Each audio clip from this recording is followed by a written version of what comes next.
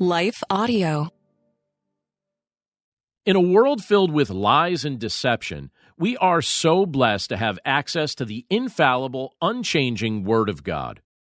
His Word gives us accurate and true guidance that doesn't change or leave us in a bad place like the counsel we hear from other sources often does. Before we read the truth found in today's passage, let's pause for a quick message from the sponsors of today's episode.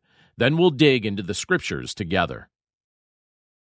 Hi, I'm Rebecca Scott. As a servant of God, wife, and mother of four, I understand the juggle of multiple roles and stages. That's why I created the Encourager podcast to help guide us through the messy middle stage of life. Join me on the Encourager as we challenge the chaos and embrace harmony. Together, we'll create practical systems to balance your roles and fulfill priorities. And we will do it while having joy and energy for both home and work life. Tune in for inspiring stories and interviews, actionable tips, and methods to do both home and work life. Because here, we believe you can do all things, just not all at once.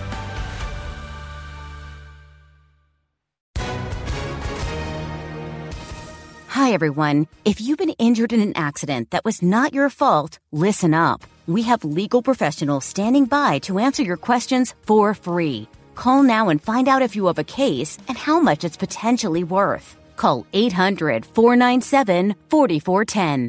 I'm here with spokesman John Wolf. So, John, tell everyone listening who should call right now. Well, Maria, first off, thank you for having me here. It's always nice to answer the listeners' questions. Now, as far as who should call in, anyone who's been injured in an accident and think you deserve compensation, give us a call right now. 800-497-4410. You'll find out if you have a case and how much it's potentially worth. Thanks, John. You heard it, folks. Take advantage of this opportunity and call now. 800-497-4410. Advertisement sponsored by Legal Help Center. May not be available in all states. You're listening to Daily Devotions with Pastor John.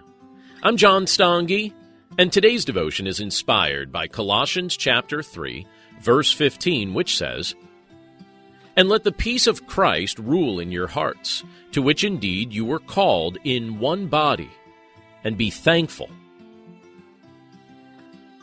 What does it mean when this verse implores us to let the peace of Christ rule in our hearts? Let seems to imply that this is an option that we may or may not choose to make ample use of. As a result, there are many of us who are currently allowing the worries of this world rather than the peace of Christ to rule in our hearts. Rule is an athletic term that's being used in the way we would use the terms umpire or referee. Christ's peace is supposed to be the final arbiter in our hearts when we're experiencing conflict with others or even conflict within ourselves. In your own life, where have you been struggling to let the peace of Christ rule in your heart? Are you struggling to forgive someone who has offended you? Are you holding on to an experience from your past that you cannot correct? Did you do something that you regret and you won't forgive yourself for it? Are you experiencing a test, a trial, or a transition in your life and you're worried about the outcome? Does it feel like you're locked in conflict with someone without much relief? In Christ, we find peace for our weary hearts. In Christ, we find rest. In Christ, we experience genuine forgiveness that graciously extends into our past, present, and future. Take heart, because Christ has overcome whatever has been trying to rob you of His peace. Let's pray. Lord, we thank you for your word, and we thank you for the privilege that it is to be able to read this portion of Scripture together today from the book of Colossians. And Lord, as we look at this portion of your word, we see that you tell us to let the peace of Christ rule in our hearts. But Lord, that's something that we often struggle to do. Sometimes we fail to make ample use of the peace of your Son, Jesus Christ, and we live as if we have no access to His peace. And as a result, we end up letting the worries of this world rather than His peace rule in our hearts. And Lord, even when we look at that word rule, as you use it in this portion of Scripture, you're teaching us that the peace of your Son, Jesus Christ, is to be the final referee, the final arbiter, the final umpire in our hearts when we're experiencing conflict or when we're experiencing difficulties or where we're struggling in any area. So, Lord, by your grace, we pray that we would let the peace of your Son, Jesus Christ, rule in our heart.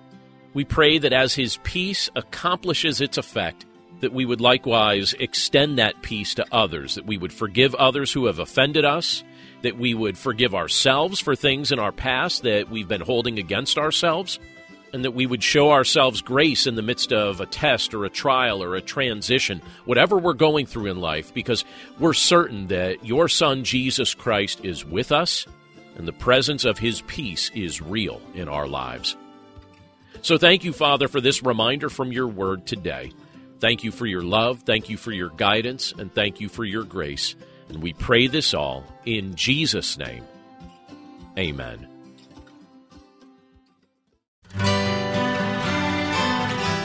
The Historical Jesus Podcast is the sweeping saga of the life and times of Galilean Jesus of Nazareth, as well as the faith, religion, and church founded to honor and disseminate his acts and teachings.